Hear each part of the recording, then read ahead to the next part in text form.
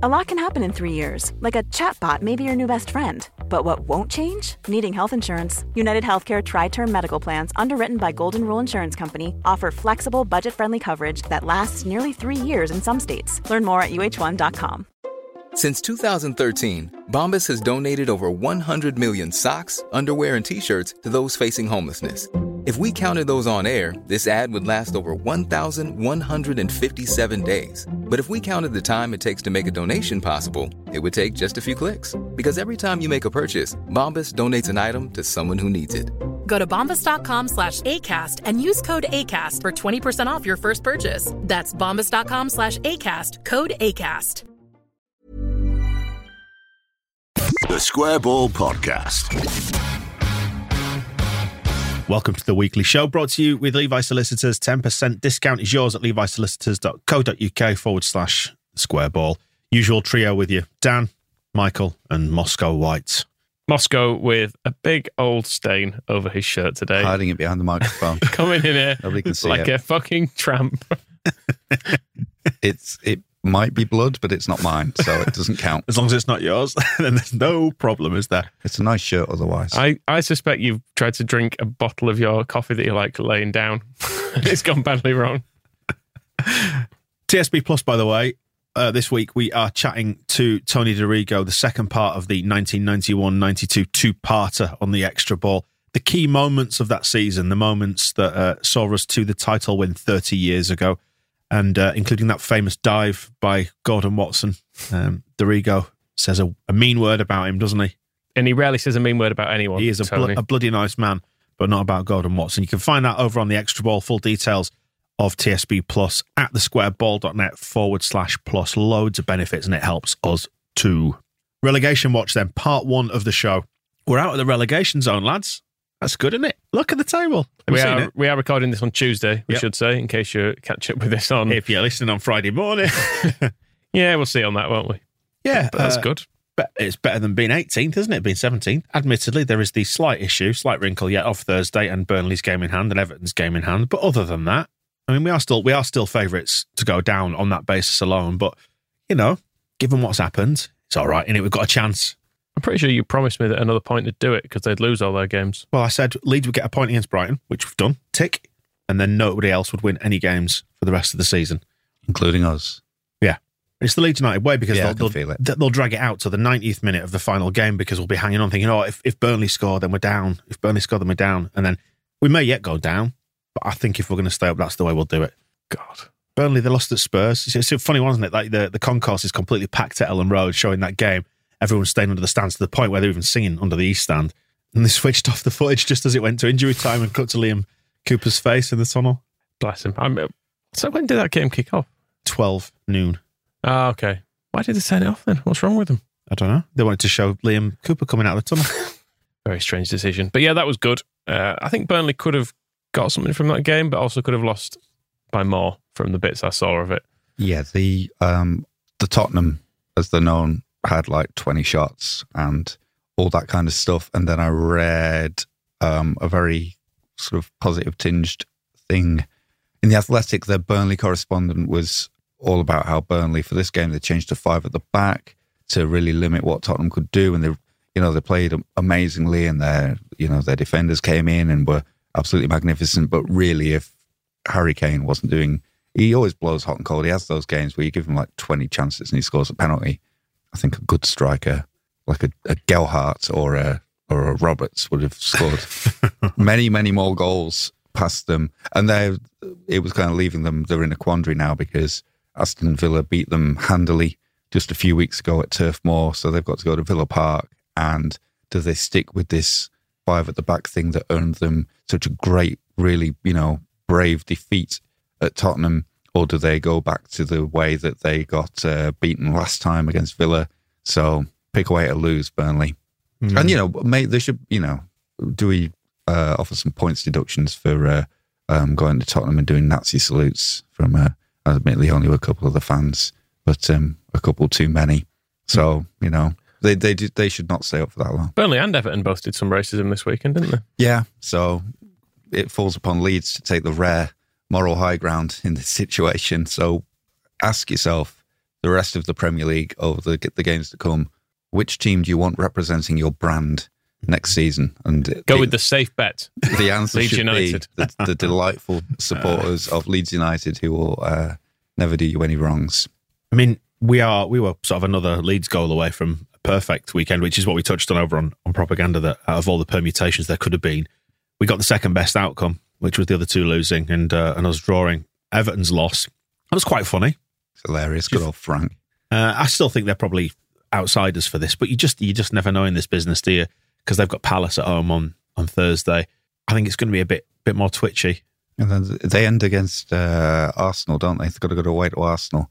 And it's all about Champions League. If Arsenal have to win to have a chance now of getting into the Champions League after screwing it up against Newcastle.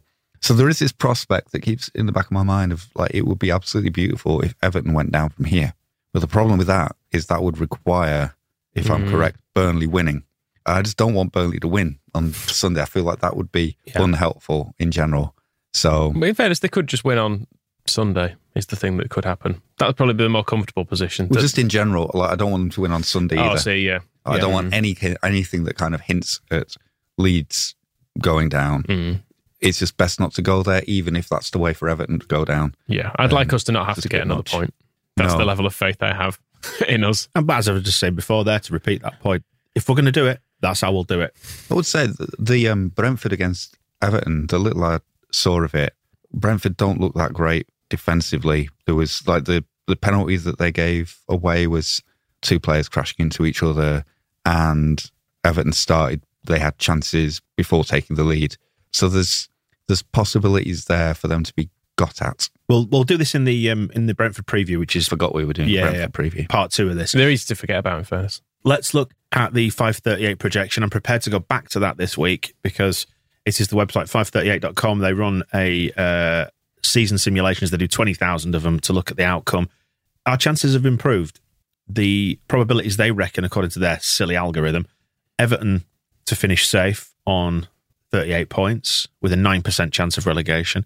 Burnley 36 points, 35% chance, and us also on 36 points, 56% chance of relegation. Now, when you actually analyse what they're predicting there, their silly algorithm is predicting that us, Burnley and Everton will all draw all of our remaining games. So all 5 of the remaining fixtures that we've got will all be draws, is what they are predicting. Every week you bring this shambles to the podcast. It's a supercomputer. And I never know what any of it means. It's a supercomputer. I think that's inaccurate. Because I think none of us will get it. Well, certainly in that last week, I think none of us will get any points. Whether they get something from Palace, Everton, that is, I don't know. Burnley, I suspect, will probably lose both of theirs. But I don't know. You know, we will see, won't we? I don't see, of those 5 games, 5 draws being the outcome. That just doesn't seem realistic. I've just very quickly gone to a popular betting website, and I can get 600 to 1 as an ACCA on all those games being draws. So they think that's the likeliest outcome. Exactly. Interesting. I don't know. I guess just picking 5 games to all have the same result is going to be pretty high odds anyway. So yeah, and also last day of the season, it's not going to. Well, the last 2 rounds of the season, it's not going to end up with 5 draws. Don't be ridiculous. It's exciting, I mean, it's the last day of the season. Not done this in ages. This Packard Bell desktop needs to be in the bin with a match after it. I will say the exciting part of this is that we peaked at 65% probability to go down, but we have reduced now to 56. So our chances are improving with each passing day. There's not a lot of comfort in that 9%. Just for the record, I am putting £2 on all those games. Why not? Yeah, we've not had anything riding on the last day, have we, for ages? I think League One promotion was the last I can think of. I think we've had outside chances of playoffs maybe on one or two occasions. I can't remember. And Wigan away when we could have won 14-0 if Charlie Taylor hadn't cried off. Yeah, that sort of a thing. But yeah, it's always been a bit boring. Even when we've gone up and gone down, which seems to have mainly happened a bit ahead of time, doesn't it? Even winning the title, we didn't go to the final day. Yeah, relegation from the Premier League we played at home against Charlton, but it was already done. Away to Chelsea. And then relegation from the Championship. We still had to go to Derby after that, didn't we? We had loads of players sent off. So, yeah, good. I told you it would be an exciting end of the season, didn't I? Hooray. How do you sort of genuinely, like, hand on heart feel about it? Michael, I dare say you're terrified. I'm well, whatever happens now, I'm fine with it. I'm not terrified, actually, because I've come to terms with the fact that, do you know, the equaliser on the weekend made me think, you still have last-minute goals again in the Championship, don't you? And that's still fun. And Brighton are a Championship team anyway. You know, well, I know you kind of look forward to being in the Premier League so you can play against teams like Liverpool, scum, that you've not played for ages. But then this season's made me think, don't want to play them. No, it's awful, isn't it? It's horrible. I hate getting dicked. It's just, it's been hard to watch. So I've kind of come to terms with it. I would obviously like us to stay up. Mm-hmm. It's funny that it's come down to us having games against Brighton and Brentford, our old League One pals. Maybe we should all just go back down there. Maybe we'll start our own Splinter League. They tried to start a Super League. Maybe we'll start a crap league. Well, what Michael's saying there, and thinking about the Super League, the more I'm starting to think it's a better idea. Yeah, if they'd all pissed off, it'd have been great. Because the FA Cup final, crap. And the Cup finals are between these teams every single year now. Like that small cabal of teams. And when it's not one of them, they just get thumped, whoever it is that dares to intrude on their party. It's boring, isn't it? And we were talking about... Shut it down. We were talking about youth development on Propaganda Extra before, and about how it's difficult to throw kids into the Premier League because it's such a high-stakes league and you can't have, a teenager up against Chelsea's £1 billion team or whatever they've got. Whereas if they all went away, our league would perhaps be more of a part. I mean, the Bundesliga isn't a good example because Bayern Munich ruin it, but it is a league. Well, they could go to the Super League. They'd be good as well. And that'd fix that. You create a more competitive environment where you can put young players in and you don't have to wait until they're 24 and they've got experience elsewhere for them to be. So Archie Gray could play and it would be fine. Whereas the average age of the Premier League is so much older than other European leagues. And it's because these teams at the top create so much pressure. And because the amount of money in it creates so much pressure that you can't rely on young players to battle against relegation because there's that big drop off financially into the Championship. And then that's probably says something about the whole relegation prospect, because what we're talking about, what you're talking about, is that if we're in the Championship next season, we still play good games against big teams. Huddersfield will still be there. And they said big teams and good games. I'm using that as a joke to say that they're going to lose their player final. But there'll be teams. I was by the way, I was flirting with constructing a tweet saying if they'd have lost to Luton, saying, well, that's one team we won't have to play next year in Huddersfield, but it's just not the right time. So they the jokes can wait.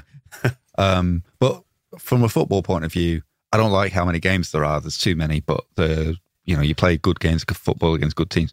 But it's purely because the TV deal is so different that clubs financially don't want to take that step. Sporting, you just go into another division and you play another bunch of teams and it's another season in your life and you watch them and the players aren't quite as good. But from financial, it's so huge it can obliterate a club. But that is not my problem. It's not my problem. Like we get involved in all this fucking psychodrama about relegation and the huge financial damage it can do to a football club. It's not my football club that's going to have. Well, it's not my investment that will be a quarter of what it is now just after relegation. My investment in Leeds United will still be the same. That I love the fucking football club and I love watching the players in those shirts running around, chasing a bag of wing, kicking balls into a net. Yeah, and a lot of that would be helped if the top six just went away and took all that money with them and just left us to reasonable amount of money. It will be fine. And as we saw from Rafinha sitting on the post after the ground had emptied on Sunday, it's all transient anyway, isn't it? The players are all transient. I know we get attached to them. I know we love some of them. Rafinha has never 100% felt like ours. No, he was. They never players that you buy in at a fairly high price. They never do they? Because particularly unless you are a team that is going to be in the Champions League and winning the league and reaching the Champions League final, there's always going to be somewhere else a really good player can go. Yeah. So because we loved the promotion team. I think that's what made it so special and why people are struggling to let go of Bielsa as a concept, no matter how flawed it got towards the end, is that we loved his authenticity and we loved the personalities of all the people in that squad, genuinely on a human level. And I was flicking through Twitter a little bit earlier on and Fabrizio Romano or whatever, just saying that I think it's a couple of Chelsea mercenaries, it might be Alonso's one of them, whatever, they're definitely off to Real Madrid. These players over a certain level, you've got no real control over them, have you? It's almost a completely different elite level. They're impossible to love or get attached to. And that's what made the Bielsa promotion so special. It's a problem as well with kind of the structure and the money side of things, that players flit around, and the players are the ones that you want to love. You know, the moment at the weekend when we equalised, Joffrey doing that skill, Struijk with he deserves so much credit for keeping calm in that situation. I put in my match report, it's like, you can so easily imagine that header just going in the side netting. He didn't. He just imagined it goes straight in the net and he put it there. All of that existed beyond kind of like whatever Marsh is saying, whatever Radrizzani or Kinnear are saying, and whatever the 49ers are saying, and all that kind of stuff. Completely irrelevant in the moment. And that's why you love footballers, is because they just do those kind of things. But then because footballers come and go, and they arrive, they do cool stuff for a while, but then because they might go away, people don't want to build that affection anymore, because there's the idea that they may leave. The people who never leave are the people who bought your club. So people then transfer this weird affection onto ownerships of football clubs. It's why you get people who are like pro Radrizzani or anti Radrizzani, because they equate somebody who just bought a club with the thing that you have to like about it. The institution itself, you mean? Yeah. When really them buying it is kind of completely out of our control. And while they're here, they don't actually do anything to entertain me in a football sense. Whereas the players that we buy or develop and then may leave, they give me so much while they're here. It's just the way that now works means our affections get skewed in really strange ways towards people who sort of aren't really relevant to football. And we put ourselves in this position of thinking, well, should I like Rafinha even though he's going to play for Barcelona next season? And actually, yes, because he's been great to watch and maybe not had the long-term impact on a football club that you would hope that we would get from a player like him. But that's really been not down to him, it's down to kind of what surrounds him. But he will leave and he'll still be a great player, and I'll probably watch him playing for Barcelona and think, yeah, cool. But then there's that idea that you should just drop him like a stone as soon as he goes to play for a different football club and only concentrate on the people who are at your football club. But that's how you end up with people saying that, like, you should like Michael Brown. Well, actually, I don't fully agree with that, in the sense that if and when Rafinha does go to, let's say, Barcelona, I will always be able to fondly watch him, and he will feel a little bit ours, even if he never felt completely ours in the first place. I will still retain some sort of emotional ownership over him. Well, I mean, we still do it with James Milner to an extent, and he hasn't played for us for about 20 years now. So yeah, you do maintain it with some people. It was always different with Milner because he's very much a Leeds lad and all that. So Rafinha is different. But you can hear it in this season with the number of people who are saying just forget about Bielsa and stop talking about him. There's a certain group of people who would prefer a line to be drawn as soon as somebody leaves, and the only people who matter are the only other people who are at Leeds within the four walls. And I think we probably feel differently, that the kind of those strays, like James Milner is just like, he's somebody who just strayed away, isn't he? And we always you feel we have that bit of elastic that attaches into him, but you will get people who just go, well, I mean, when he celebrated a Liverpool goal when we played them in the League Cup, and there was mass outrage, how dare James Milner do this thing? Doesn't he? He's just a guy being happy for his friend who scored a goal. And people get very weird about these things, but it's all down to the fact that the only what is static and what is not, and we don't. The players move around more. Have you heard about wills? Future King? No, the written kind of wills. Where your stuff goes? Yes, that one. That's absolutely correct. Levi Solicitors do all sorts of future planning services for you, and they are right behind us on this podcast. If you're planning for the future, whether it is wills, lasting power of attorney, inheritance tax planning, Levi's can take care of all that for you. Because you need to make sure you see, like, what's in your loft. I mean, I'm thinking Shoot magazines from the 1980s, VHS tapes with Leeds United on them, maybe a collection of football shirts, that kind of thing. My VHSs are going to the dog's home, so the dogs can can watch them. Can enjoy those. The 11 card trick with Wilco, that sort of stuff. It's ideal for them. No matter how old you are, you need an up-to-date will. Levi Solicitors can take care of it. 10% off your legal fees as well if you go through us. So have a look at the website for their full range of legal services for you and for your business. levisolicitors.co.uk/the square ball. We're previewing Brentford now. Final game of the season. Mercifully, it'll all be over in a few days. I don't know about you, I've kind of wanted this season to end almost since it got going. And I know you sort of run counter to that, Moscow. You've always said we should be enjoying this journey in the Premier League, but everything's fell off this season, so I am really looking forward to it being over. I feel like we all just need a holiday collectively as a fan base after all the the stress that's accumulated over the season. Although kind of the stress has gone away now, as we've been saying. I've kind of resigned myself to whatever happens. And what will happen. Brentford Community Stadium, 4:00 Sunday afternoon. Legoland for a nice day out. Yes. I mean, it's not how it should end in the Premier League, is it? Do we need to order the old Brentford We're Sorry banners now? Because we don't need to be sorry, do we? For long-term fans of Leeds United now? If it's a Lego stadium, it can be taken apart and put back together. No, it'll be fine on that front. I'm sure it will. It'll be the final outing for the blue Chelsea kit as well. No, sorry to see that go. Do you know we've never won a game in that? We've not won many games this season, have we? Truthfully. We beat Fulham on penalties in the hybrid kit in the Carabao, wearing that shirt, but we've not won a game in open play in that shirt. Until Sunday. Good time to break the duck, though, wouldn't it? Mm.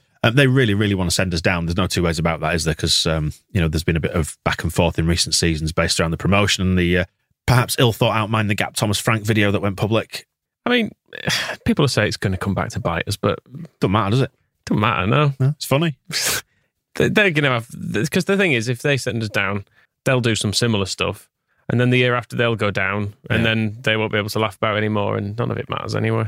Don't take it so seriously, Brentford. Yeah. It's fine, isn't it? And it's nice. It is. I mean, we had obviously some enjoyable times with Derby County after the playoffs and everything, and then we got to go up there and all the fun associated with that. It was great at the time. Loved it, but got to take your medicine sometimes. Exactly. If we go down and they do relegate us, fine, whatever. Yeah, they do like to blather on about the little old Brentford stuff. I did see there was one funny exchange. It was said by a few fans on Twitter in relation to Everton have been setting off fireworks outside the opposition grounds, and they trotted out this tiresome little old Brentford bollocks. Like, oh, you've got to do that to Brentford. Have you little old Brentford come into your town, you're setting off fireworks, and it's nothing to do with Brentford being little, big, or anything in between. They've been doing it for everybody in the same way that we do propaganda about everybody and preview games, and we're dickheads about everybody because that's what we do. It's, you know what I mean? It's like this little old Brentford stuff. You've still got 11 players on a football field. Sometimes you're up, sometimes you're down. I mean, we do talk down to Brentford more than others, but that's because they're... Rightly so. That's because they're playing a daft stadium and have a creep as a manager. So, I think they're in your opinion? I think their old stadium is still substantially there. So if we do need to demolish something at full time, it's not far, is it? So respect the Lego. We just take a trip down and help them. The hoardings are up and they're demolishing it. So we could almost contribute to the redevelopment project. They're going to put some houses down. Why not? Give him a hand. Yeah, 2-2 in December. That's when Bamford came back from his injury and then got injured again in the celebration. Do we see a little repeat performance? Would you risk Bamford in some capacity in this one? Could you repeat this trick? I mean, if he can be on the bench and move even a bit, yeah. Would you even start him? If you got 45 minutes out of him, would you start him? It depends what those 45 minutes would be like, I suppose. If he looks fit, if he looks like he can do it in training, I suppose, yeah. Whether or not Bamford himself feels comfortable being potentially sacrificed again, because we would essentially be saying, you might go out and injure yourself for another 6 weeks here, but it's not our problem, is it? That'll be your leg broken. we can just enjoy the lovely points. He said he'd do it. Is that right? He said when he was talking about his plans are going against Wolves and describing all that, and he said, but I'm probably not back this season, but if they do need me for the last 2 games, then yeah, obviously I will help the lads and I'll do anything for the team. So he might mean more loading bags and stuff. He was specifically saying he will, if he's needed to play the last couple of games and he can do it, he'll do it. I mean, that's obviously the thing. He's not, if his leg is in traction, he's not going to be like running from the hospital to be running on the pitch. But he said if he's needed for the last 2 games, he had that in mind at that point that he might be able to do it. So the Brentford home game was the one where for about 15 minutes we had a fully fit squad. Yes. Wasn't it? Because we had... And we thought this was the turning point. Bamford was back on the bench. Cooper was in the team. Phillips was back. Tyler Roberts scored, Michael. And then within... Yeah, I've just got the stats there. Within 15 minutes, Cooper was off injured. 55 minutes, Phillips off injured. But it's all right. Bamford's back on 68 and he scored. That's good. No, he's out injured as well. And he's played... Did he play... Was it just... It was just one comeback since then, wasn't it? Or did he have a middle one as well? I can't remember. He's just constantly been almost fit this season as Bamford. Was it? Yeah, this was his, because he got injured at Newcastle, and then this was his comeback from all that, and did his hamstring celebrating, and then he got the little comeback later on when played against Wolves and that. Yeah. Didn't he? So, but yeah, Liam Cooper off after a quarter of an hour, and then the Calvin Phillips injury in this one. I guess that's when people were baffled, wasn't it? That first substitution. Do you remember when he brought Jack Harrison on for him and shuffled the entire pack, and people were saying, "Why have you done that?" And we got loads better. scored after that, and then only when Calvin Phillips went off, things started to go wrong, and that's kind of it was a big game for that kind of stuff with Bamford getting injured as well. It was the spine of the team getting injured in one match, and Phillips is still not looking right at the moment, and trying to work out how much of that is down to kind of the way his job has changed and also the way his legs have been mangled. I think Marsh mentioned in one press conference where he said it's been a major injury, and I think it's kind of been underrated how bad his injury was. Got quite a scar, hasn't he? People were noticing. Yeah. Unlike Pat, he didn't go crying to Sky about it. I'm being mean to Pat for no reason. But, you know, we've not heard much about Phillips being injured. He just went away being injured and then come back not looking as good as he did. But we only need a game out of them. That home game was quite weird, wasn't it? Because we were better than them, a lot better than them, I thought, for large stretches of it. And yet, in that early spell in the second half, when they scored twice, in very quick succession, wasn't it? I think it just totally leads it in. It was the hallmark of that part, the early part of the season, wasn't it? That we have decent halves, and then it'd go completely wrong for a bit, and they'd score several. But I mean, I don't know if you remember in the build-up to that first game, I don't know if you listened to the Square Ball podcast about 32 minutes in. Mm-hmm. Some of the stuff they were saying about Brentford was it was just a little bit off. I mean, I like a laugh and a joke. Yeah. But some of the stuff they were saying was unbelievable. Unbelievable, some of it. That's the only thing I can really remember from I haven't heard it, and I'm already disappointed. Because I was sickened by it. Yeah. Because they've had a good season, haven't they? Yeah, they haven't. And fair play to them. They've done really, really well, haven't they? Next season down, of course. Of course. Because second season syndrome, as we all know, is a real thing. Having said it wasn't, it turns out it is. But they will probably almost certainly lose Christian Eriksen, and he's been the catalyst for their second half of the season, hasn't he? He's been pulling the strings there in midfield. Because if you actually look at their form, they slumped after Christmas. So in the new year, from the 11th of January right through to sort of the back end of February, they lost just about every game, barring one draw that they got at home to Palace. Then after that, they just flicked the switch in March and won every game, barring two. It's funny, isn't it? Yeah, I think somebody got injured, didn't they? And then Frank tried changing the tactics to accommodate it, and it was a disaster. So how many games did they lose in a row? All of them. And then put it back how it was with added Eriksen, and whoever it was injured, came back, and suddenly they're good again. It's almost like you need your best players in your team to make your team perform, isn't it? Yeah, but if we can just stop Christian Eriksen's crosses going to anybody, I think we'll be fine. How do you think this one's going to play out, given everything? Or is it hard to know ahead of Thursday, do you think? I think we'll lose. I don't know why, I just think we'll lose. We have a terrible... I know it's a different stadium, so technically it's no longer losing at the same Brentford. Is this less intimidating, this ground? I don't know. I mean, I don't think it was ever intimidating, but that's it was kind of awkward though. Right on top of your boxy kind of. Whereas this, you feel like you're playing under 21s friendly in Slovenia. Yeah. I don't think there's anything necessarily to fear from like the occasion. Hey Jude, that's quite scary. No. Yeah, we can deal with this game. I just hope that I don't know. I hope we can play the game and not the occasion. That's the thing. But I do worry about the state of mind of this team, which is why I do feel like if we are going to stay up, it will be off the back of a defeat and everybody else losing. But what do we think of Pontus's state of mind?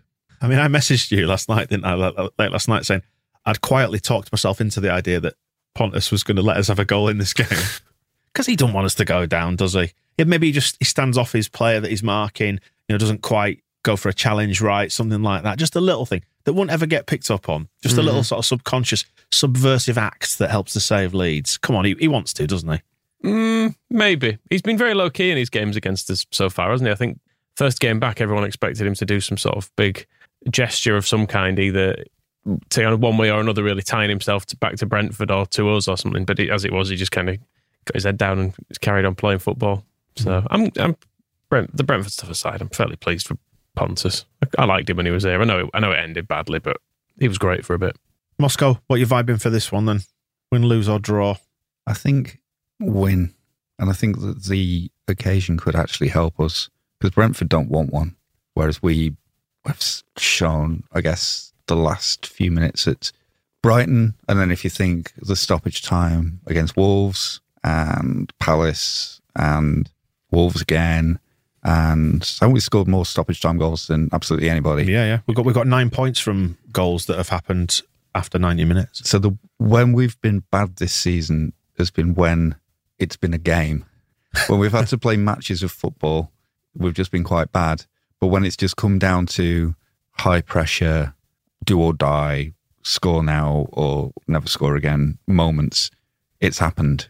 And so if we could start the match with that kind of feeling of start the game the way we ended it against Brighton, basically, and to just make Brentford aware from the start that we really, really, really, really, really, really, really, really, really want to win, then I think there'll be enough players. I mean, Ivan Toney really, really, really, really, really, really, really, really, really doesn't want to play for Brentford.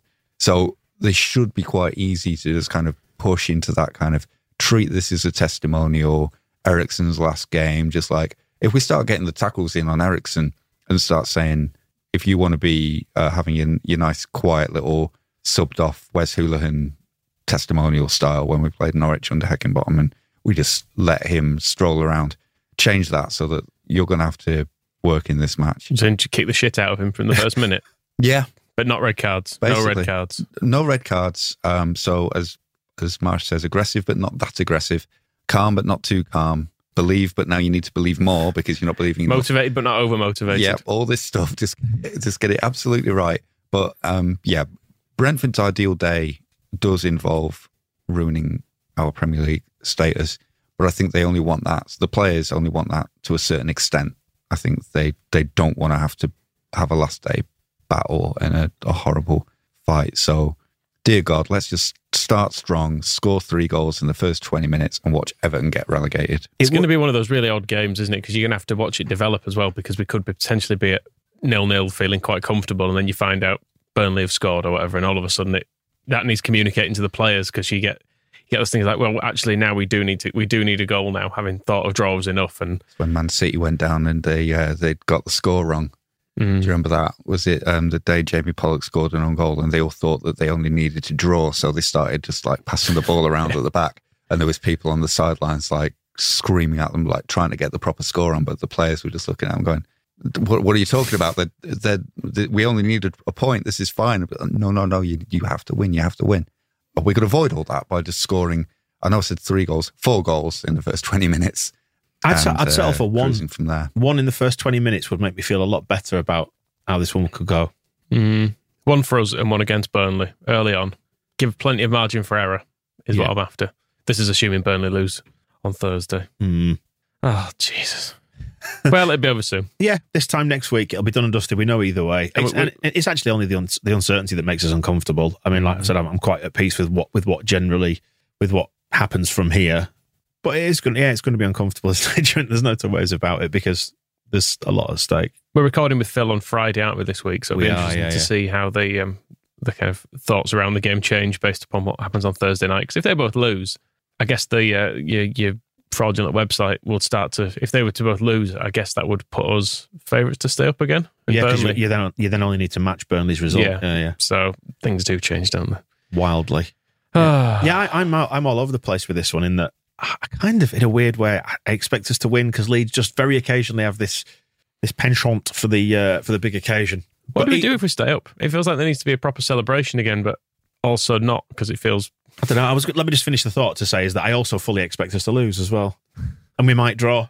So I don't know where I am with it.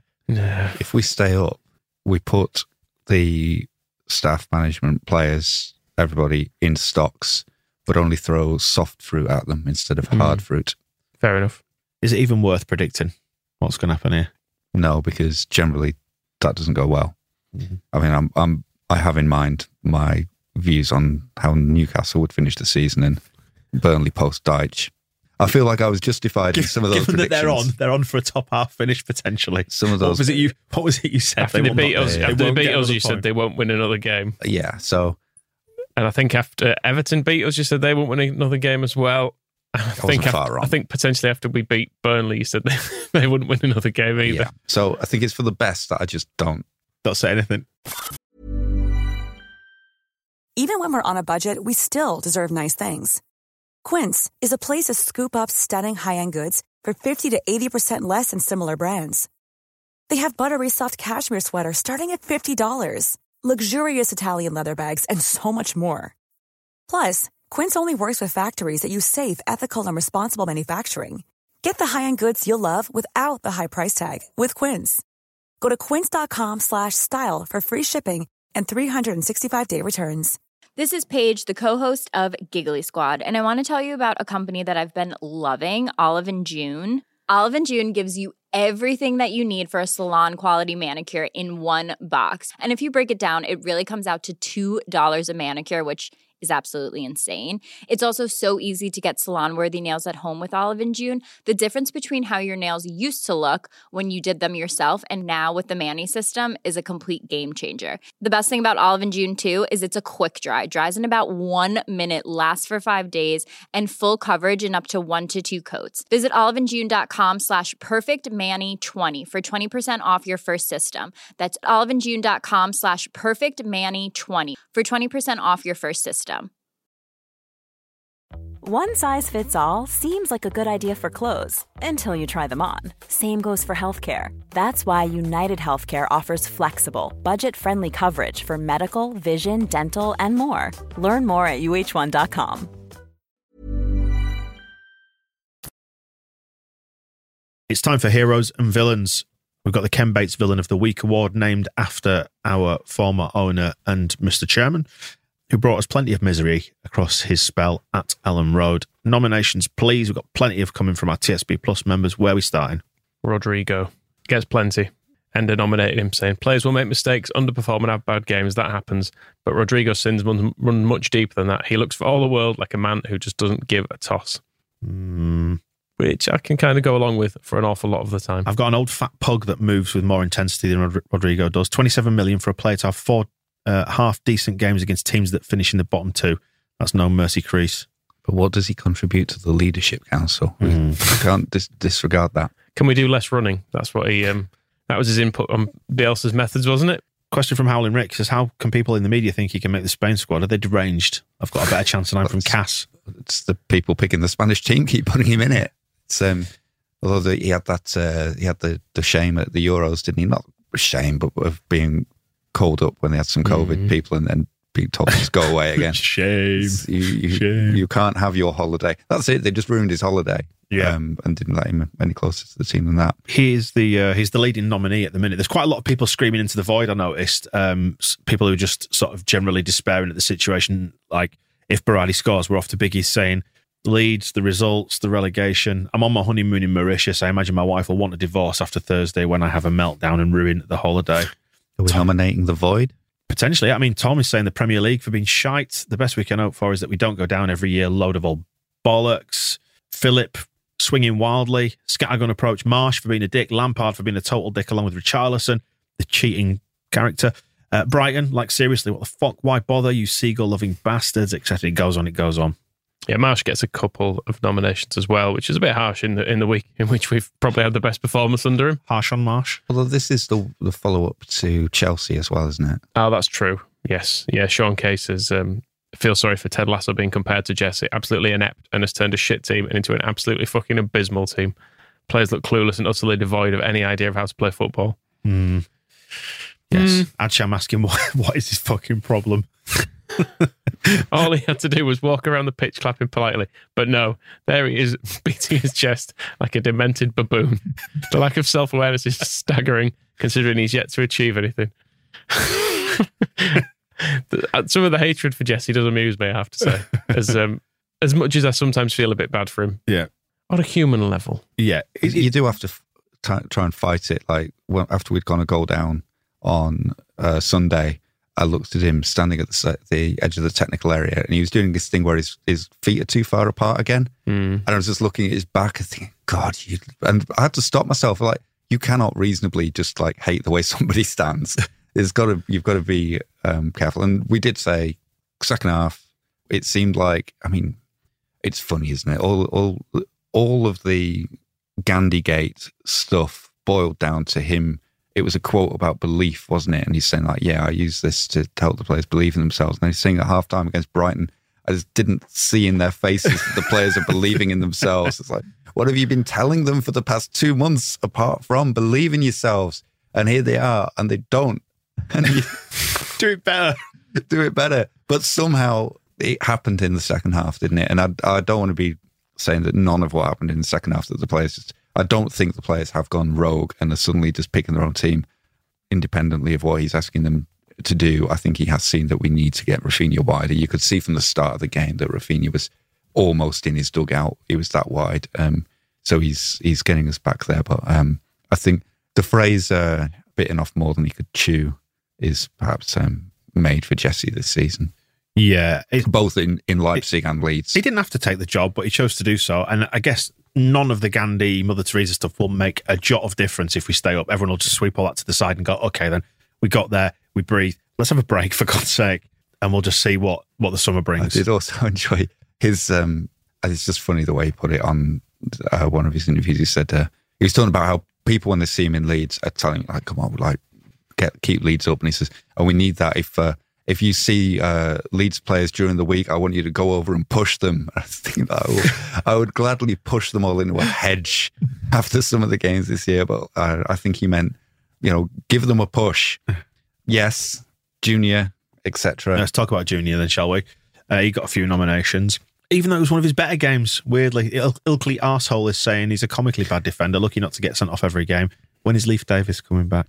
I mean, defensively, he is absolutely awful. We said he had a better second half, and that was mainly the stuff he did going forward. Defensively, yeah. But that left-hand side, as Moscow said, it's catastrophic. Yeah. Like, he cannot, he's constantly stood the wrong side of it. I know when we had Dorigo in, we were just chatting about the season and stuff.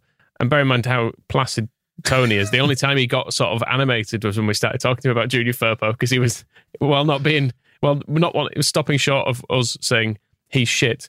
He was very visibly upset with some of his defending. He was like, you just got to get in the right side of it. And, when it's down there, you need to stand here. And it seemed quite basic stuff that he was explaining. The smallest hint to it on the record in part 2 of the 91-92 special with Dorigo, where we talk about the key moments of the season and the fact that he was voted player of the season. So, he knows a good left back. And I think kind of made that point to him. And we were discussing current issues with left back. And it was, don't get me started on that. And that's as far as he went on the record, wasn't it, anyway? But equally, he is our only left back at the moment. So he will start on the weekend. So let's get behind him for at least another 90 minutes or until he is sent off, which he has still not been this season, despite his very best efforts. Inside the stadium, there's still a lot of tolerance of him despite his eccentricities.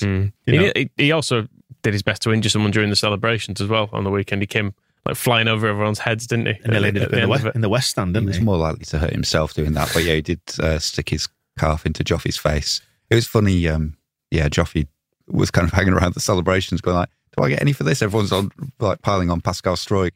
And bless him, all he got was kicked in the face by Junior Firpo as he went fully flying over the top. I enjoyed that. If we could just keep Junior around for having a nice moustache and jumping over the top of celebrations, he'd fine. TJ says about him under Bielsa, he's saying about how bad he was. Under Bielsa, I put it down to the man marking system. However, it seems that the expansive grass and noise of the crowd turns him into an excitable puppy, only a lot less endearing, and he's shitting on our season. Oh well. His left-sided defensive pal, Liam Cooper, gets mentioned. Not all of Liam Cooper, though. It's just his bonds, his Swede, his head for putting it, his massive head, as Quick Draw McGraw describes it, for putting it in the way of Joffy's little hooked shot in the early stages of the Brighton game. Lucy pointing it out as well. It's the absolute perfect embodiment of all the bastarding bad luck we've had this season. And that's where there's some credit for the final result comes in. We're not just overcoming playing quite bad football, but shit like that as well, that makes you think, we're never going to get anything out of this game. But 90 minutes later, probably was exactly 90 minutes later, we're still plugging away and got the rewards. So Liam Cooper's face didn't hinder us as much as it might. We overcame it. There were a number of miscellaneous Leeds United nominations as well. Lone Wolves who wanted to nominate various people. For example, Yorkie Dave annoyed with Pablo for not sneaking on to set up the winner.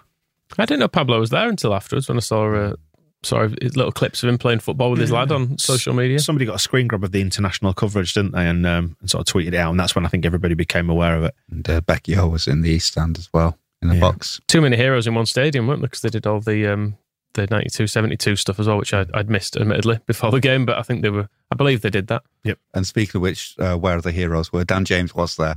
and I highlight this because I don't think Katie will be the only one who was asking where was the little scum bastard on the lap of honour. Pat Bamford was walking off down the tunnel, and there was somebody with him who he was talking to, who was wearing a baseball cap, who I just did not recognise. And I was staring at him, I was like, who's this guy? It's like somebody run on the pitch, but Bamford knows him. Is he a mate? Is he a friend of the players? You know, there's sometimes I've there's lads that they know with them, and it's suddenly the penny drops. Like, it's Dan James. I don't know if underneath the hat, if he's had a haircut. If it's the fringe, it's a Lego fringe. He had a haircut when he was sent off the other week. I think it caused it. It caused it, didn't it? So it was quite short at the sides, so it didn't look. There was no underneath the hat. You wouldn't expect it, but yeah, if you go back, it's the little scum bastard. The stranger in the baseball cap is our star winger. There were a few people as well getting annoyed at the prospect of Luke Ayling having gone on holiday through the week, and he was there doing the lap of appreciation. So yeah, he dropped his missus off for she was off on Hindu, so she's gone. Yeah, but she shouldn't have been allowed. Don't she care enough about Leeds United? So to the people who tweeted asking thoughts on this, none whatsoever. It's a man who went to an airport. It don't mean anything. I think the photo wasn't even from the airport. The one that was going around, like a Costa or something, wasn't it? Yeah. So, but who cares? But the internet sort of detectives had found out that it was the future, soon to be Mrs. Kyle Bartley's hen do. So the prediction was that there would be a concurrent stag do, and that was where Luke Ayling was going. But it was all just invented. All bollocks. Yeah, and that's they've been pretty bad at football at times this season, but I think deep down as people, they're still just about above swanning off on Kyle Bartley's. And even, Kyle Bartley's not going to arrange his stag do during Leeds United season. Brighton get a few nominations as well. James in Oz is saying all those characters in yellow who were time wasting from the 35th minute onwards, fuck you. That's not actually true, They were time wasting from pretty much the get-go. Strange, really strange. I can see why you do it when you're a worse team, but it seems to be a hallmark of the Premier League, though. A bit like Wolves did it as well, and you think, well, I don't need to do this. I don't know why you do it in this game as well. Like, the result isn't vital for them. I know Potter was saying afterwards about maintaining the integrity of the competition and all that kind of stuff. But what integrity does the competition have if half the points that are gained because you've just laid down on the grass to have a cry so that nobody can actually play football? And also, when the ball's in play for like 50 minutes of a game, you just think, well, what's the point of this, really? No, we won't miss any of it. Stupid game. Ryan is... Are you forgetting about the incredible amount of time wasting that went on in the Championship when Gary Monk would turn up and take a minute over a throw-in from the start? I've blocked it all out, Michael. Fair enough. Ryan is picking out Sideshow Bob and the Brighton team for being absolute wet lettuces. Every team who have time wasted against us have basically given us points in the end. That's true, actually. So there's a moral story, there's a moral lesson. Yeah, Bissouma picked out by Roger as well for being a ridiculous cheat. First half, fell over holding his head after Cucurella's head was clipped by Rodrigo. Second half, collapsed after the ball hit his knee. That was ridiculous. Just don't do it. And just don't. Legacy fan Kevin as well, pointing out that people will be annoyed by Alexis McAllister for having a silly name that is apparently pronounced McAllister, but the voice in my head can't help but pause between Mac and Alistair, like I just did McAllister, because he's not Gary McAllister, is he? Was he wearing number 10 as well, McAllister? Absolutely no right to do that. Not at Ellen Road, thank you very much. I mentioned on the match ball, it was the final chance to see Mike Dean at Ellen Road, although he will be, I think he's staying on VAR duties next year, isn't he? So if we're down, we won't have to deal with that. If we are up, we will have to deal with that. As it was on Sunday, we had to deal with him in person. A few people picked him out. Nothing beyond the usual grievances here, really. People just didn't know he exists, more or less. Leant Cheese does pick up on the VAR not showing or looking at the handball in the second half, which I haven't actually seen back. I've seen a still of it, and I was like, oh, bloody hell, yeah. Are you saying we were robbed? Probably. Good. That's near enough for me. And there were a couple of Spurs and Burnley objections. Matt Viuda. Now, this is troublesome because whenever I read this, I read Mark Viduka because my brain's programmed that way, but it's Matt Viuda who annoyed at Spurs for not putting Burnley to the sword. Boney M making a very good point. Burnley for not making the Spurs game much easier to watch. Why won't you die? Yeah, it's true. They could have made this last week of the season a joy, couldn't they, if they'd have just not won those games, which they didn't deserve to, probably. And Danny Welbeck, I mean, I'm annoyed that he scored. Keelan reminding us that we did start a rumour. I mean, very, very obviously start a rumour. We went on this podcast and said, let's start a rumour about a player potentially signing for Leeds. Right. It's because he was a free agent, wasn't it? We were looking down a list of free agents and saying, who shall we say on this list is going to sign for Leeds? And we said, let's go for Danny Welbeck, because it's not beyond the realms of possibility. We were in the Championship at the time. I mean, as it is, he's stayed in the Premier League with Brighton ever since, but it's not beyond the realms of possibility. We said it on the podcast, and then we did a couple of, it was very not so subtle hints that he'd been spotted at a petrol station outside Leeds or something. And then all the clickbait sites ran it, and even a couple of newspapers ran it, didn't they? Which was funny. Didn't he? He then turned up in the St John's Centre, didn't he? Which we never got from Jan Vertonghen. Never quite dedicated himself to the bit the way that Danny Welbeck did. Good of him to get in on the joke, I think. Anyway, yeah. Team player. Who is your villain of the week? I mean, Rodrigo gets quite a lot. I mean, do we wait to summer before we absolutely rinse him? Yeah.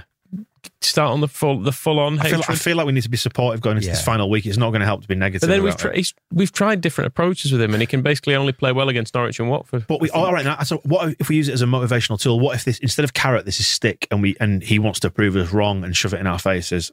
Well, Jesse's given him a rub down and told him how great he is, hasn't he? And that's not worked. So do we need to be bastards to him? So should we give it? Let's be shit to him. Let's be a shit to him and say, Rodrigo, pull your fucking finger out. You are our villain of the week. You massive waste of money. We can't wait to see the back of you. Let's hope that you can channel this into a positive effort against Brentford on Sunday and fucking do something. Look forward to that being reported on News Now. Reading those words back without context. But while you've got the white, blue, lilac, whatever shirt on, we're fully behind you. As Mother Teresa said, stop fucking phoning it in, you lazy twat. I believe she did. That's what she said. To all the people of the nunnery that she worked at, probably. Yeah. I don't know how nuns work. Yeah. Or was she a nun? Or was she something else? She used to have an outfit. She was like a nun at large. Was she like head nun or something? Head nun. That's what they call it. Sister. Head sister. Mother. She's a mother, wasn't she? She wasn't sister. Goes without saying. Get in touch. We really should have looked at the... Get in touch if you know if Mother Teresa was a nun. Google will know. Wikipedia is surely the right place to go. I'll just set up the Gaetano Berardi Hero of the Week award while you're looking at that, Michael. Obviously, lots of people have nominated Joseph Paul Joffe Gelhardt, including West End Ralph, who describes him as that beautiful little rat wizard, as you put it. We didn't come up with that tag. It was one of our TSB Plus members, wasn't it, who described him as a little rat wizard. The lad is keeping our season alive, he is. And Zach in Australia, that rosy-cheeked little miracle worker, smothered that shit sandwich we were being served in so much deliciousness, I momentarily stopped caring that I was actually still being served shit between two slices of bread. The strange thing is, I've obviously watched that back a lot of times, and the margins are so narrow, aren't they? Because the trailing leg of this dunk, isn't it? It was on the floor. It's so near to getting the touch that would have stopped it going in. And at that point, we're all saying, why didn't you just put it in the first time round? And it was just enough. Yeah, your own mental thought processes are just that split second behind Joffe's. And by the time you've processed your annoyance at him, he's set up Pascal for the equaliser. It's like, oh, that was good. Yeah, it's an obvious one, says not Brian Dean. One of those proper, if that was Messi, we'd be talking about it for ages moments. Yeah, it's extraordinary just to be able to think in that moment and then do the two things that Rodrigo needs to learn. Mad Ken Starling says Joffe had to be. The cojones on that little Scouse rat must be massive. Dunk had his measure for 92 minutes, but Joffe learned and made him look like a proper cart horse with that flick. Outstanding. Mother Teresa was a nun. She left. Do you know where she's from? Calcutta, they reckon. Doncaster. Close. Lincoln? Birthplace of, same country as Gianni Alioski. She's Macedonian. All right. So there you go. Little known fact. But yes, she did go to Ireland to become a nun. And that what she was doing at the end, I don't know. I think she was freestyling it towards the end. Freelance. She might be freelance nun. Freelance nun. Bit of nunning on the side. Yeah. Bit of other stuff too. Hopefully she didn't motivational speaking. Didn't do any work for Leeds United because she wouldn't have got paid. Although they have been paid now, which is good. Just finally on Joffe, Lee and Cheese says, Joffe, now he's 20, I feel less guilty for offering my body to him. I have to go back and try and find out what that reference is about. But it sounds kinky. The little mini wizard rat, first occurrence I can find of it is Luke after the Arsenal game. Nominated him as a hero for his chest passes. Joffe's chest passes, more of that please. You little mini wizard rat. Love it from Luke. So, Luke's... Why hasn't he played more this season? It is frustrating because I know he didn't have a brilliant game but he can still do stuff like that. And it does make you wonder why we've not had a bit more space for it. He's had more injuries than I think people have realised because it's all been out the public eye. And we were talking the other show about Anthony Gordon trying to mark at the back post and costing an entire game just because he's inexperienced and whether you put them in the level. And I was listening to the Leeds That podcast interviewed Hayden Evans, who is Charlie Creswell's agent and has been agent to Leeds players for years and years. And he was giving the impression, he was talking about Joffy and Creswell and saying that both of them, obviously as players and to some respects as their agents and their families, you want them to be playing all the time. You just don't understand why they're not in the pitch. But actually, if you take a step back and look at what they've done this season, fine. He was saying with Gail Hartley, it's pretty much what you would want from a player with his talent at his age in this league. Like, all he's really had this season as well is the good stuff.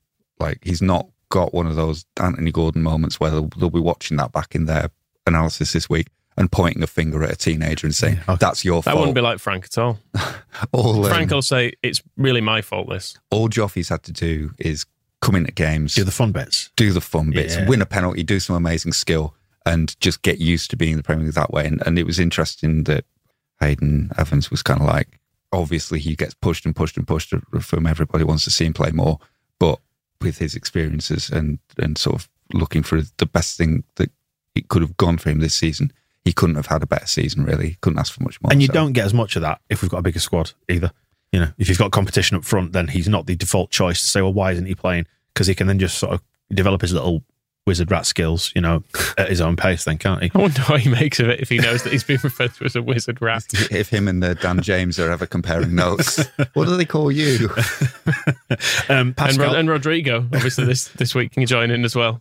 Pascal Struijk got a number of nominations as well. The Prince of Belgium. Yes, and the Benelux King. Netherlands and Luxembourg. I believe they're the three nations have come together to throw a national holiday. 15th of May will forevermore be Strike Day in the three countries. Not forgetting he's Indonesian as well. I was going to say, you're missing out. I don't know how that you integrate that into Benelux. Well, I mean, Belgium and its history has not had a problem with integrating. What's the name of a word all around the world? What's the name of that word where you put other words together to make like a new word? A portmanteau. That's the one, a portmanteau. Yeah, well, we've had a portmanteau because loads of nominations for Pascal Struijk, but a number of people couldn't decide between Joffy or Struijk, so have nominated them both. So is it Joffy and Struijk? Is it Joffskal? Is it Pascoffy? What Joffskal's quite nice. Yeah, I like Pascoffy. Sounds like it's like a biscuit. No, it's where you buy booze in Liverpool. All right. But Joffskal actually sounds like somebody from Liverpool. And just playing the tape backwards a little bit, Llorente got a couple of nominations for the key pass to Joffy in the first place. Frank's Heart Attack said Llorente's one brain cell is the hero of the week for taking control and deciding to pass to Joffy instead of taking a piss and attempting to rocket that ball to the moon. Yeah, the hero nomination is not for the pass; it's for not shooting, and it's and I can remember quite clearly that ball being at his feet outside the penalty area and leaning forward in my seat and going, "Don't shoot! Don't shoot! Don't shoot! Don't shoot!" Oh, thank God! Yeah, and then with no idea of what was going to happen. The pass is good. The pass is fine. Not shooting is probably the best thing Llorente has done for a while. We had a number of nominations for other players. Rafa got a nomination by somebody who didn't leave a name. Says, was lovely of him to give us a final extra installment of his highlights reel before he leaves. I trust that corporate, that's the department corporate, will publish it to the Lego movie song, Everything is Awesome. Very catchy, that. I want to nominate him too slightly for being so dedicated to the long throws, even though he's really bad at them. Yeah. They're a real mixed bag. Some go much further than others, don't they? It's like he's not got his technique right and he just catches one properly sometimes. He's quite a slight boy. You'd rewind to that training session when Jesse Marsh gets them all to, who here has a long throw, and then they all do them. The next phrase should have been, okay, let's not do that. Short throws, guys. You can't take corners either, I noticed as well on the weekend. That's a long-running theme, but there was a point when we got a throw, and I think somebody was just going to take it, and he was like, no, I do this. I hate it. I don't want to. And he was pointing at Liam Cooper and Llorente. He's like, I'm not going to do this if you're not getting in the box. We've all got to do this. None of us want to. It won't work. Been made to eat your vegetables as a kid. But we're absolutely, he is the big brother going like, Mum wants us to eat this. We're eating it. Eat the sprouts. You're just making her, she's cooked this. Stop making her life difficult. This is what Jesse wants. We're going to do it. And, I think we've all wavered and watched Rafinha a bit, and you saw him at the goalpost at the end and thinking, is his mind on the job? Is he thinking about Barcelona? Is he thinking about what he could be doing? And he may have had those moments as well where he's thinking, what is in this for me? These fish and chips people, why am I even here? But I really took from that game that he's going through it. He's doing everything that he is being asked to do and things that other players cannot do and trying to do to get us going. And if that involves, even down the other week when he's screaming at people for keeping the ball in the East Stand and all that stuff and yelling at them for throwing paper, he's really doing his best to take charge of a situation, which is good because he's our best player and he's the one you want doing that. So, we get a farewell goal from him on Sunday. He's going to win us the game. Yeah, rounding up the nominations. Yeah, Rafinha does get nominated by No Name. Calvin nominated by John P. No Mercy Crease, Jackie, Ender, Melier, Katie Dallas and Coops. Ken Bates stole my seat. Starts on Joffrey, makes sense. Then moves into Firpo. Lucy Loves Cock says that tackle to stop us from going behind by 2 was a massive point in the game. He played through injury and fought hard. And we should point out that Lucy does also say, insert your own jokes, because I've used tackle, massive and hard, so that when you described her as Lucy Loves Cock, which is not the name she gave herself. Oh, no, is it not? That was you inserting your own joke. It's all fair. It was. I hereby declare this baby. That's what they say at christenings, isn't it? We'll have to ask the nuns and check, but Lucy Loves Cock. It was a great tackle. It was brilliant. Good. And I think there was the little flyby mention for Liam Cooper in there, and I think he's going to be big at the weekend because Eriksen's crosses, Cooper's head, game 1. Ryan, big fan of the fans, and Eddie Gray belting out marching on together as well. That was nice. Ilkley Arsehole, Kevin Friend. He was the ref in the Spurs, or was it VAR, in Spurs versus Burnley. Either way, he was responsible somehow for the handball decision that kept leading it for another week. He's really good on that, actually. He goes and spends ages looking at the monitor, and then he introduced a little bit of suspense into his gestures. He came back and he drew the air telly. He drew the air television, and then he paused, and I was like, what's he going to do? Point at the spot. Like, yes, you little... It's like on the winner of the X Factor is... Dramatic pause. On the Arsenal fan TV, actually, one of the clips I watched, there was a VAR thing, it was something Arsenal wanted, and one of them got confused and started drawing a ball. He was going, VAR, giving the universal symbol for got the ball ref. Not the man, yeah. Got the ball, not the man. But he was doing that instead of the square, which was, it is confusing. Getting your gestures wrong. Unless he's got one of those round tellies that they had in the very old days. Scrooge, yeah, for Brentford and Tottenham. Great bunch of lads. I feel sick. Thanks to Kevin as well for being nice about us. And Mike, go Aston Villa, go Pantera, who is fighting the good fight in Austria. Who's your hero of the week? Is it Joffrey? Well, I think... Is it Joffscal? It's Joffscal. Because, give it to Joffscal. Even it was... one of the match reports, I think the Mail or something, was criticising Marsh for saying it was a winning goal, and it was like he misspoke, and it made me think, because when I was writing my match report, I started by writing down Joffrey's winner. He didn't score. 2 big things, but it felt like that because the skill was so good and the moment was so vital. But Struijk has had a right arse of a time over the last few months. His form was gone. And all the things where you think we're looking at the next Van Dijk guaranteed, he's hit the buffers as a young player will do in a relegation battle in the hardest league in the world when managers are being changed, everything's chaos around him. It's affected his form. And even when he came on, people weren't happy with the substitution. And I think he started off, he made a mistake with like his first touch or something. You're thinking, oh God, what are we doing? Poor old Pascal. And he had a right old bad time against Chelsea as well, I thought. So you give him that chance, and that's it, where it's so easy to think Joffrey does all that, and then the header just goes Welbeck style into the crowd. But he couldn't have done it any better, could it? Absolute perfection. So concentrated, mind is there, execution, and looked like he absolutely loved the celebrations. Even then had, it's our pal Phil in his first draft of his match report said it was his first senior goal, and had loads of people saying he scored it against Arsenal. And he was like, first one at Elland Road. So all the good stuff that Struijk has done has kind of been forgotten. and had bits chipped off it because of all the attention on the Jofster. So it's Joff's skull. They have to share it at minimum. And I think Joffy is going to win a lot of awards over his future career.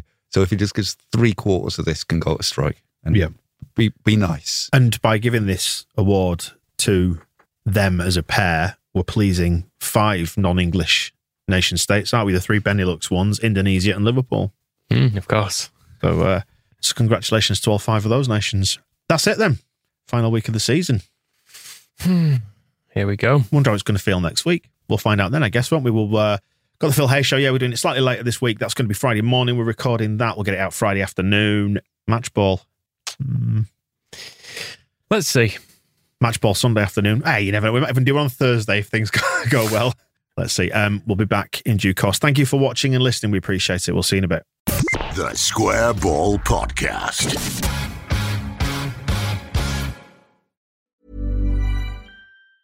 Planning for your next trip? Elevate your travel style with Quince. Quince has all the jet-setting essentials you'll want for your next getaway, like European linen, premium luggage options, buttery soft Italian leather bags, and so much more. And is all priced at 50 to 80% less than similar brands. Plus, Quince only works with factories that use safe and ethical manufacturing practices. Pack your bags with high-quality essentials you'll be wearing for vacations to come with Quince. Go to quince.com/pack for free shipping and 365-day returns. Mom deserves the best, and there's no better place to shop for Mother's Day than Whole Foods Market. They're your destination for unbeatable savings, from premium gifts to show-stopping flowers and irresistible desserts. Start by saving 33% with Prime on all body care and candles. Then get a 15-stem bunch of tulips for just $9.99 each with Prime. Round out Mom's menu with festive rosé, irresistible berry chantilly cake, and more special treats. Come celebrate Mother's Day at Whole Foods Market. Planning for your next trip? Elevate your travel style with Quince. Quince has all the jet-setting essentials you'll want for your next getaway, like European linen, premium luggage options, buttery soft Italian leather bags, and so much more. And is all priced at 50 to 80% less than similar brands. Plus, Quince only works with factories that use safe and ethical manufacturing practices. Pack your bags with high-quality essentials you'll be wearing for vacations to come with Quince. Go to quince.com/pack for free shipping and 365-day returns.